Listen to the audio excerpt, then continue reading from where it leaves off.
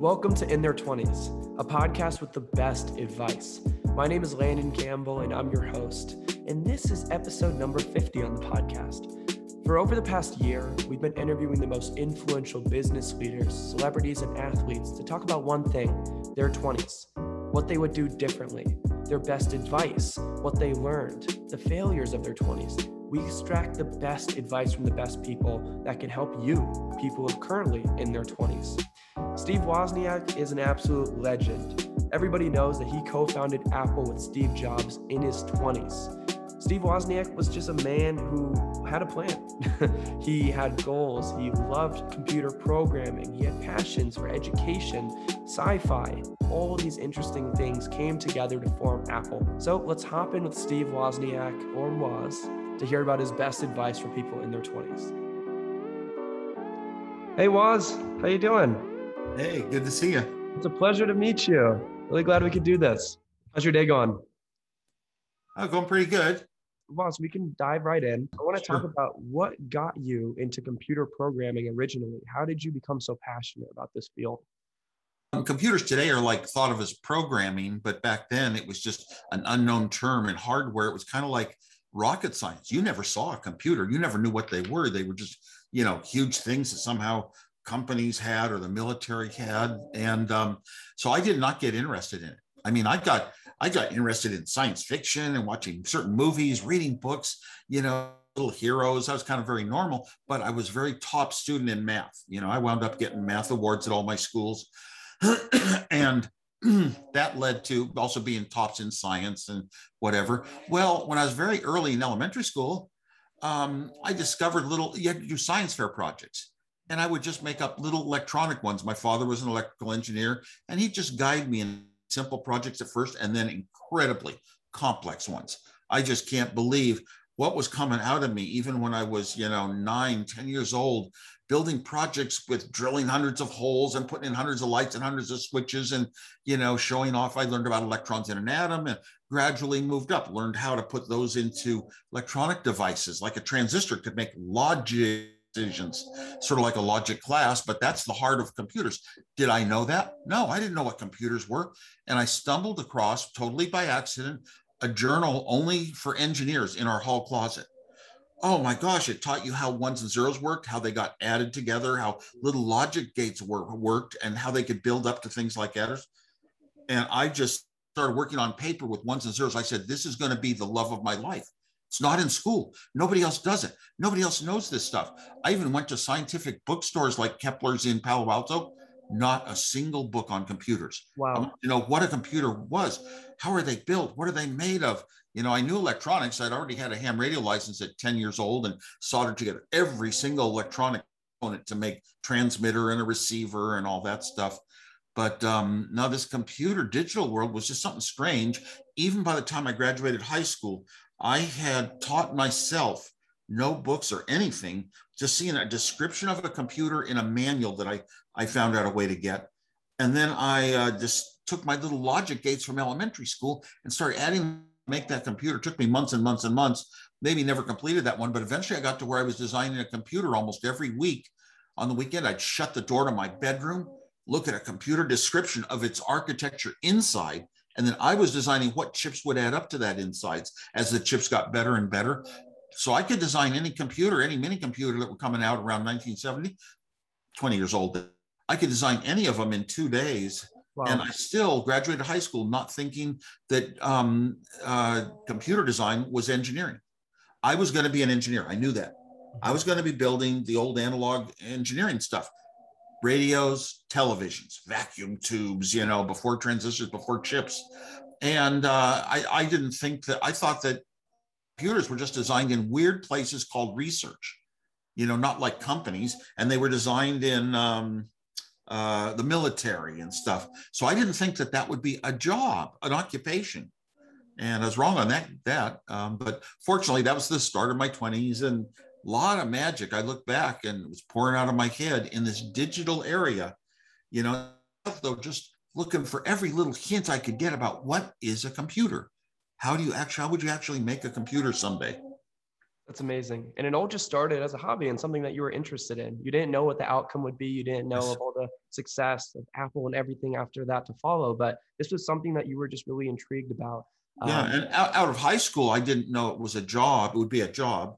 Pretty much, I started figuring it out, in my first college year. But um, I just, I don't know. I loved it and didn't really have any goals for it. I mean, I had a lot of values in me that had been frozen forever. They would stick with me. I don't know why. I never would be inspired. I never wanted to have big money. Never wanted to start a company. I thought of big money as being evil because it's often spoken corrupting your values. And I knew my values, caring about people, wanting to help the world, were just too good. And I wouldn't want to ever get into political things like, trying for a better job and squeezing somebody else out. And competition was not my thing. Vietnam War had a lot to do with that. of Became course. very, very pacifist. So anyway, the computers, I told my dad, in designing these computers, maybe my first year of college, and I told him, I'm going to have a 4K computer someday.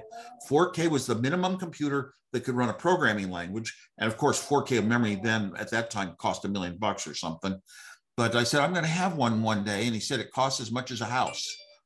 And I said, I'll live in an apartment. I was clear. I had an internal, I would own a computer and I'd give up even having a home to have a computer someday in my life. And that thought kept struck with me my whole life, the same as my desire to be a teacher someday, because I admired education so much. That one stuck with me inside my whole life, and both of them came out. I love this. Then we can pivot to another question that I had about education in one's life, because it's clear that you are a forever student. You love to learn, self-taught in so many different disciplines. And I understand, after the creation of Apple, you went back to school. So talk about the education in your life, how it's played as an impact, and just any advice for young people when it comes to following their dreams within school. Sure. Well, I was a very top student, and coming out of high school, I had 800s in all the math and SATs, and I could design any computer in 2 days. And you'd say, "Oh, you shoe in for MIT or something."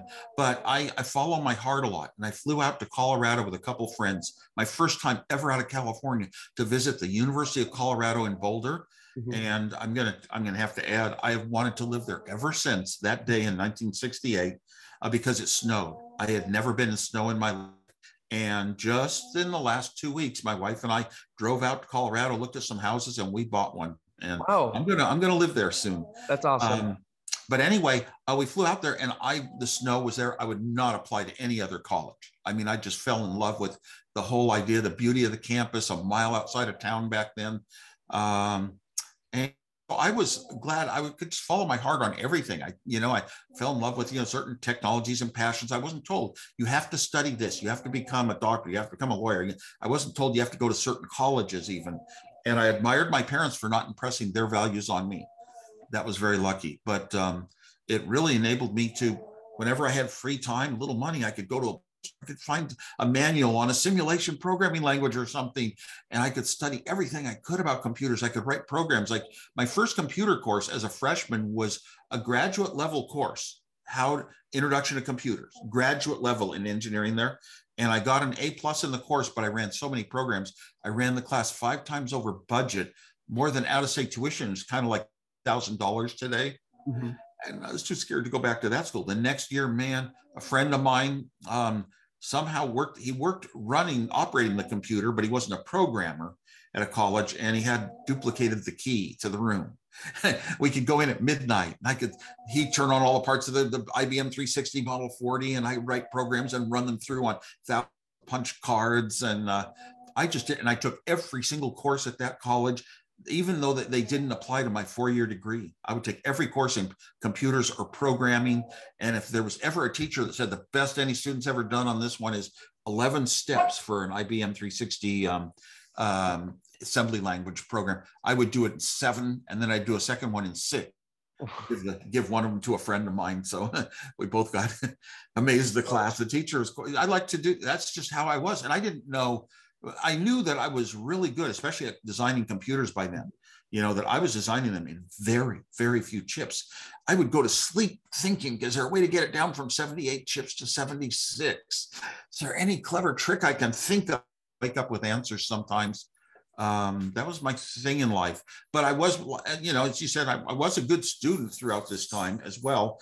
But I was also random. After my second year of college, I didn't want to burden my parents with the cost of a 4-year college. So I worked for 1 year programming. I walked into a door by accident. They're developing a computer here. Oh my gosh, I had hoped I'd never touch a computer.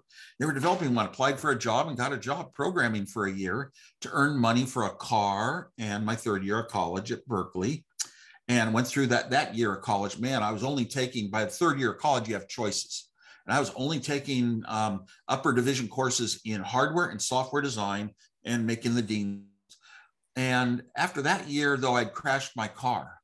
Fell asleep on the freeway at 2 a.m. once. An incredible night in my life, the night I met Captain Crunch of Blue Box fame. And so I decided I'll take another year off to earn the money for a new car and my 4th year of college. The jobs I got were great. And then I got into Hewlett Packard, an unbelievable company came along. So it was 10 years later, Apple had been all successful and I had a plane crash. And 5 weeks after I came out of a type of forward amnesia, I called up Steve Jobs and said, look, I know the Mac people, they're in good shape. I was on that team. They're the most creative people in Apple. Burl Smith can do as good a hardware design as I can. So I'm going to go back to college. Last chance to get my degree.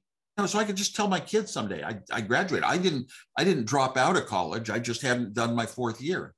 So I did go back, but I got so interested in how the brain works after my memory issues that I actually took all the psychology major courses. Wow. And, and really learned a lot about what we don't know about the brain. Wow.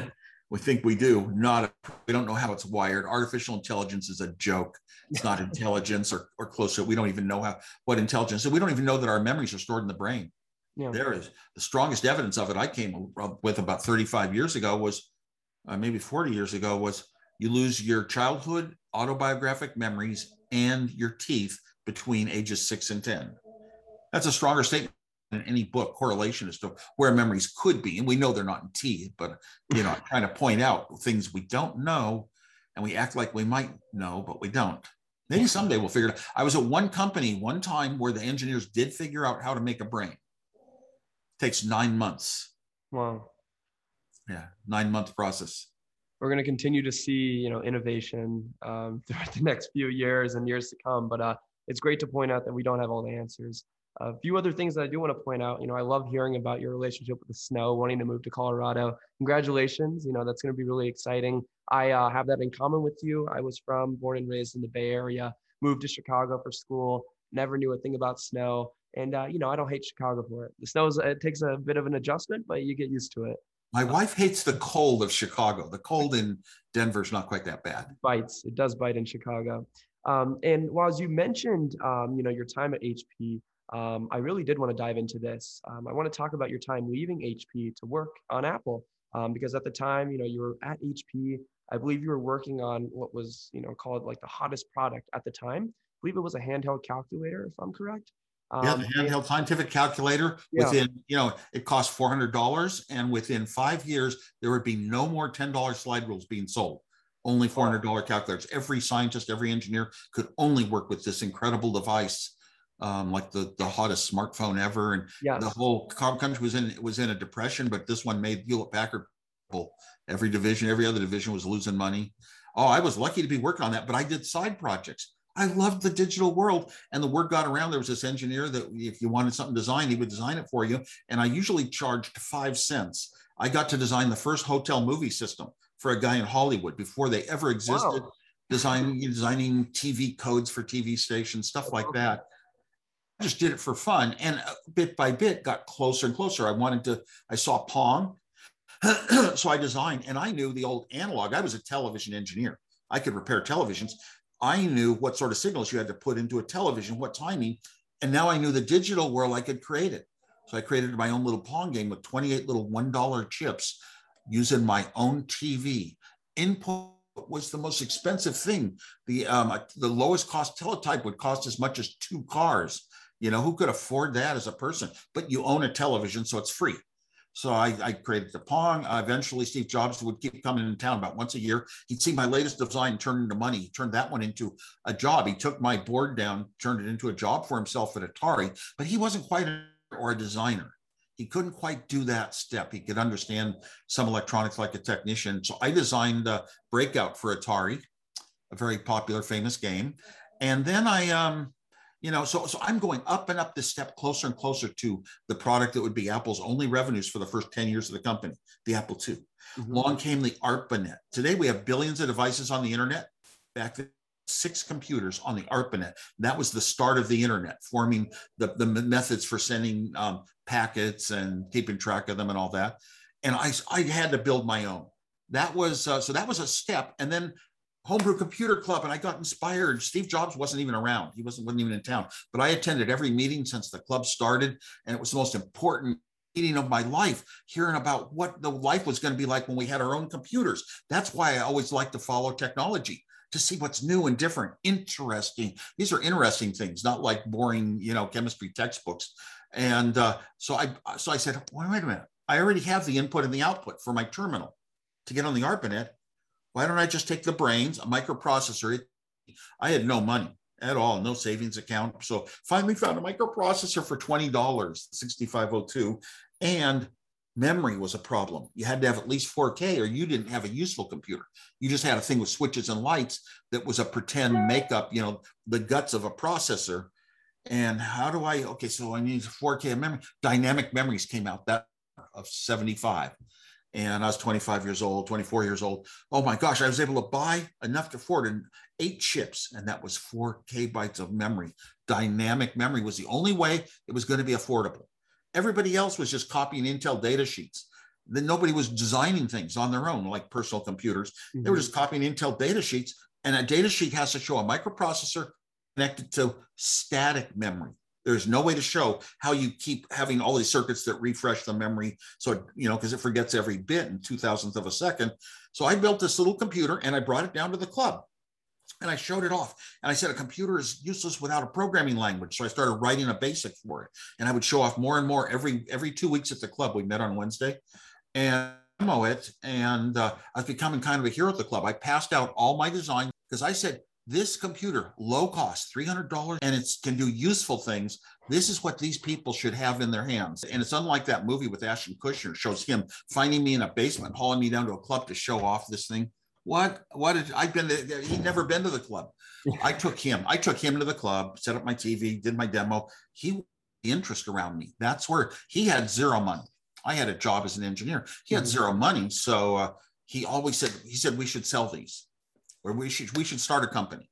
We should start a company. And I was scared because I had made up my mind that my values and ethics, remember, I was never going to go up that org chart. I was never going to compete for big money and all that.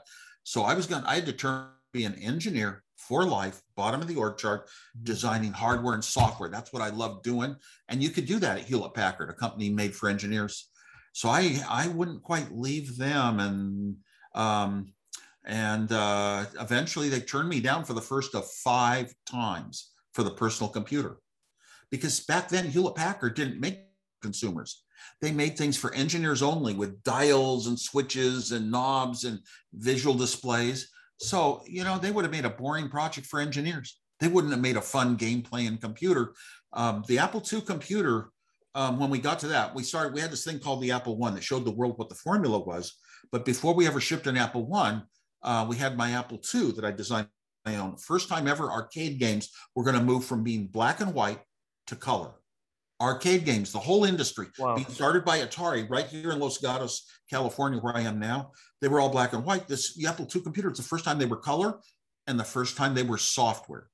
You guys, you talk to a lot of people, 20-year-olds that, have had programming classes, computer science classes, and learn how to type in it. You could actually, in my mind, using the simple basic language, you could make a decent game for the time in one day. A 9-year-old kid could write a game in one day that had value. Before that, it took an engineer like myself with 100 chips, 1,000 wires, hooking wires up, 1,000 wires, getting all the signals right for up to a man-year to make a new game prototype. Now it was one day. The world was changed forever in gaming, not just computers. That was not just a good computer, the Apple II, all of Apple's revenues for the first 10 years of the company, expandable galore. No, it was also an incredible introduction to computers can be interesting, fun, beautifully visually, and game machines. Eventually, we spotted that the market was business, and Steve Jobs going that way. Trip Hawkins, a top marketing guy we hired out of Stanford Business School, wanted to have a game division, but Steve Jobs wouldn't go for it. So he left and started Electronic Arts. Wow. And I was one of the founders. I was one of the founders of that. Wow, I didn't know that you were one of the founders of EA too. That's amazing. I believed in fun in everything you do in life. Of course. And if I'm not mistaken, also, I think you held like the world record of, Tetris for a while, right? That's true. When Tetris came out on the Game Boy, I kept taking photographs with old cameras, before digital. Mm-hmm. Photographs and mailing them in, and Nintendo Power Magazine always had me the top score in the country, and I was getting better and better. And then one time they said they wouldn't print my name anymore because newcomers to get their names printed. So I sent in my name. I spelled my name backwards, and I put, instead of Los Gatos, California, I put the next city over, Saratoga, so they wouldn't get suspicious. Yeah. And I forgot I'd done it. So I came, the next time I saw Nintendo Power Magazine in the office in town, I picked up and flipped to the back. There's a list of scores. Oh my gosh, there's somebody up there with a high score like mine. Is mine better or worse? And then I'm looking at it and I says, a foreigner. It was spelled Evitz Kainzow. And then I saw Saratoga, California, and I got chilled. I actually got chilled in my shoulders and everything. This guy lives nearby. And then I remember doing it. That's too funny. I still have those copies of that magazine. Wow, that's really funny. Thanks for sharing that story, Woz. And fun was the big part of my life, that's something I want to touch on for sure, because I obviously recognize that you have a history of, being a prankster, and that's something that originally brought you close to Steve Jobs. You guys were both pranksters earlier on, so I want to talk about that early relationship. What was it like working with Steve Jobs? You guys are obviously the best founding team in history, and you often refer to pre-Apple Steve Jobs as Steve Jobs 0. So I'd love for you to touch on that. Yeah, they talk about Steve Jobs 1, then he left Apple. When he came back, he was Steve Jobs 2, a little different personality, but and did incredible things. But Steve Jobs 0 is the one I remember the best. We were just friends. I was so shy. I had very few people that could understand my brilliance and be interested in what I did at all. And Steve Jobs and I met when I was 20. He was 16, and didn't have any albums. So I had to bring him down to my house and show him the liner notes and the lyrics to all the Bob Dylan albums. Became a big part of our life. We'd go to concerts together and seek Dylan memorabilia. And we talked a lot about, philosophies of life and where it was going. This was, Vietnam War days and government on people. And Steve was more of a true hippie. And I was just favoriting things hippies did and were about, but I didn't do drugs. So I wasn't 100% like he was. And he was more free-minded. I mean, I drove him up to college, Reed College, went up there about 6 times, but he didn't go to any classes. He just sat the first week in a tent, was in a tent with his girlfriend. Why aren't you in the classes? I could never brave type of bravery, but I think he was not, he could think for himself and be himself and independent and didn't need to be pushed by others. I did meet him while I was building up a little computer I had designed of my own. I'd gotten given to me the chips. I could never afford a chip. The chips. I built this little computer with switches and lights, ones and zeros, push a button and memory, switch more ones and zeros and push a button, they go into memory. You can build up a program in memory that way. That's what everybody else was at. 5 years later, when I was showing off what became the Apple I at the Homebrew Computer Club, everyone else was buying kits that were switches and lights, just what I had done 5 years before, actually the day I met Steve Jobs. So, but we had a lot of fun. We played pranks on each other. We played together, joking was fun. But I'll tell you, when it came to the final point of the Apple II computer, this was going to make a company successful and big money would come in. Steve Jobs' personality was forming. Your personality forms between 18 and 23 years old. I paid a lot of attention to this in psychology classes. And from then on, your personality really doesn't change. That's who you are. I wanted to prove to the world that he was the brains of computers, bringing personal computers to the world. And I give him all the credit in the world for creating the product, but people thought he was like a designer of them, and that wasn't really true. But he took this mental attitude. Nobody else has to be treated like they're not the important thinkers. Only I am. Me, I was shy. Put me in an engineering office far away, never near the business decisions in any of those, because I won't get into conflict with anyone ever.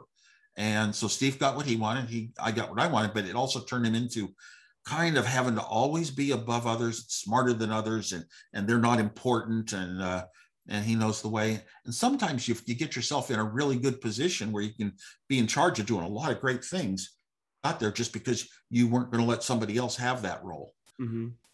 And me, I was happy being just unknown. I only wanted one thing. I didn't want to start an industry necessarily.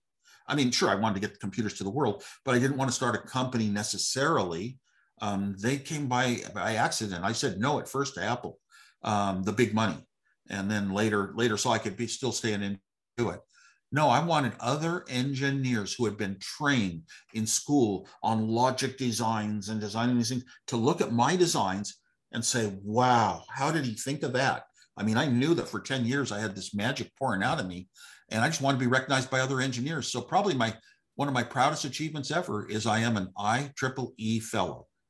Representation, that's being acknowledged by other electrical engineers. Well, that's a great achievement. So you touched on this a little bit, just the evolution of your relationship over time. I'd love to talk about how you persevered through the conflict, maybe at times turbulence. I understand, you were and always have been a very positive guy.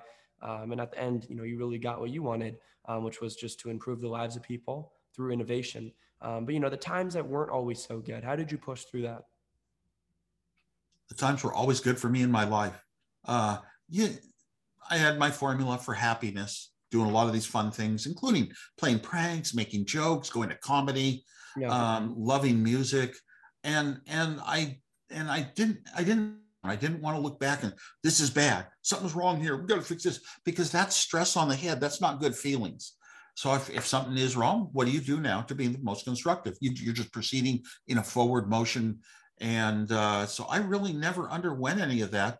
I just don't make enemies with anyone. If someone's bad to you, you're good to them. I live by that principle. Steve and I were never other than friends. We never had fights or arguments. I didn't really get into all that. And also, I don't know if company stock going up and down, whatever, I kind of don't care. I wasn't really reserved from the money thing. Eventually, I gave all my money away to good things. I got a street named after me in San Jose, California, 10th largest city in the world.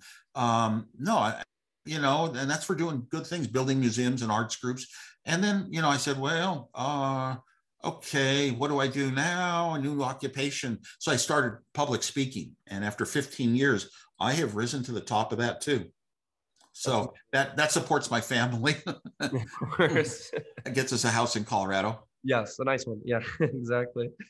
So I know this might be a difficult question for you because there are so many good memories, through your career, and you're currently still making so many great memories. But when you look back and reflect on your career, can you just pick one memory that always puts a smile on your face?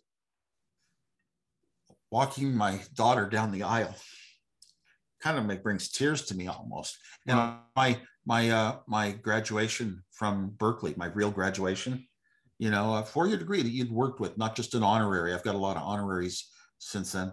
And being nominated as Berkeley's Alumnus of the Year one year.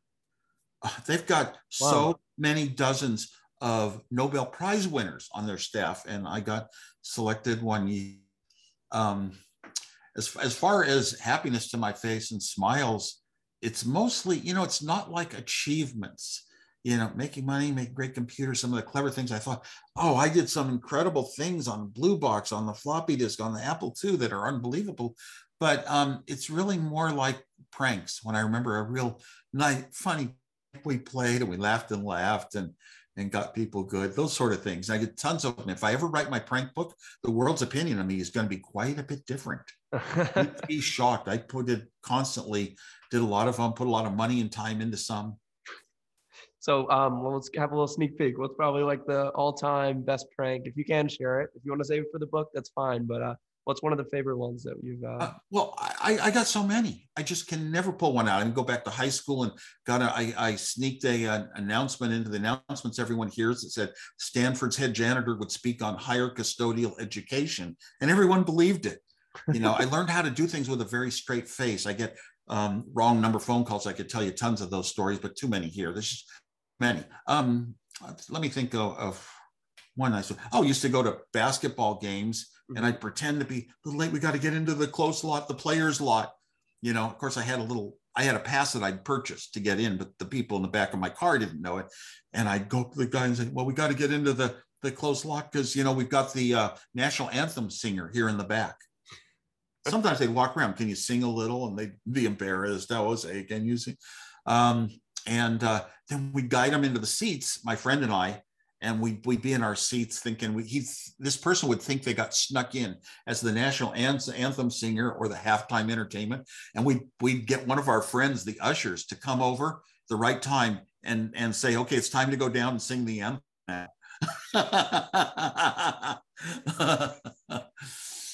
We did that many a time, but I've got so many pranks that you won't believe. Some I can't even tell, but there's too many. Too funny. We'll wait for the book, and I'm expecting a signed copy when it does come out. Yeah, that's awesome. I hope it comes out. I have to be in control of it. Of course. So Woz, we're getting close to the end of the interview. I don't want to take up too much of your time, but I do have a question that would be really just helpful for people who are currently in their 20s. So if you were in your 20s today, what products would you be focused on? Is there anything that really excites you? I know AI probably isn't one of them, but crypto or anything else, what would you be focused on? I've seen too many changes in technology, which was my area, and bring a lot of negatives with them now. And even the largeness of the big tech companies, you know. It's really hard to say what I'd be into. Probably robotics, things that I could span a bunch of disciplines from electronics and motor control and motor safety to mechanical armatures to radio signals like Wi-Fi to control it, to programming the microprocessors with sensors to make decisions. Probably a little robotics, but something I could do myself personally as one person to create some cool things. Maybe a little device. Maybe someday somebody will create a device that way that just goes out in your driveway all night long, washing your car 1 centimeter at a time, some kind of dry wash. And by the morning, it's done. That'd be so cool, you know, for a little affordable robot to do such a thing. And I know that one's possible. I'd like to think of things that I'm sure are possible. A robot walking in my house and making a cup of coffee, never. A human being probably couldn't. Yeah, no. Unless it's really, really trained exactly for my home. It's like self-driving cars. Mm-hmm. You know, I might be going off into that end of things for a while, but I would be out of it now. I'm so discouraged that what we call artificial intelligence is so much less than any human brain, even the dumbest human. Well, our audience can hear that firsthand from Woz, a legend. So obviously that's really important. And I hope people in their 20s, you know, take that advice, get involved in things like robotics, you know, just really unique industries that just spark a lot of excitement, as technology and computer programming did for you when you were in your 20s. Yeah, Internet of Things. Look around your life. What sort of things could you make better? And get the skills. You have to have the skills, first of all. I'm kind of past that point, but and start working on your own solutions. And also just go into, if you're interested maybe in technology, digital technology, programming, go into it just to experiment, just to play around for a while, not say, I have to start a company. I mean, I built project after project after project for fun and not to start companies. Get a Raspberry Pi. My gosh, I've had so much fun with my own Raspberry Pi here, you know, programming up a lot of little goodies in the house. Well, Woz, thank you again for just taking the time to speak with me. It really means a lot. This was just a huge interview, and I just really appreciate it. You shared so much great advice. You got to speak about your personal journey as well, things that you learned along the way. I just love how positive your outlook on life is. Again, you know, speaking towards that famous quote that you have, happiness equals smiles minus frowns. I love that you're just the nicest person in the room. You want to be kind to people. I think that's something that's just really, really important, that more people in their 20s, but also not just in their 20s, all different ages, need to practice a little more. How can we be more kind?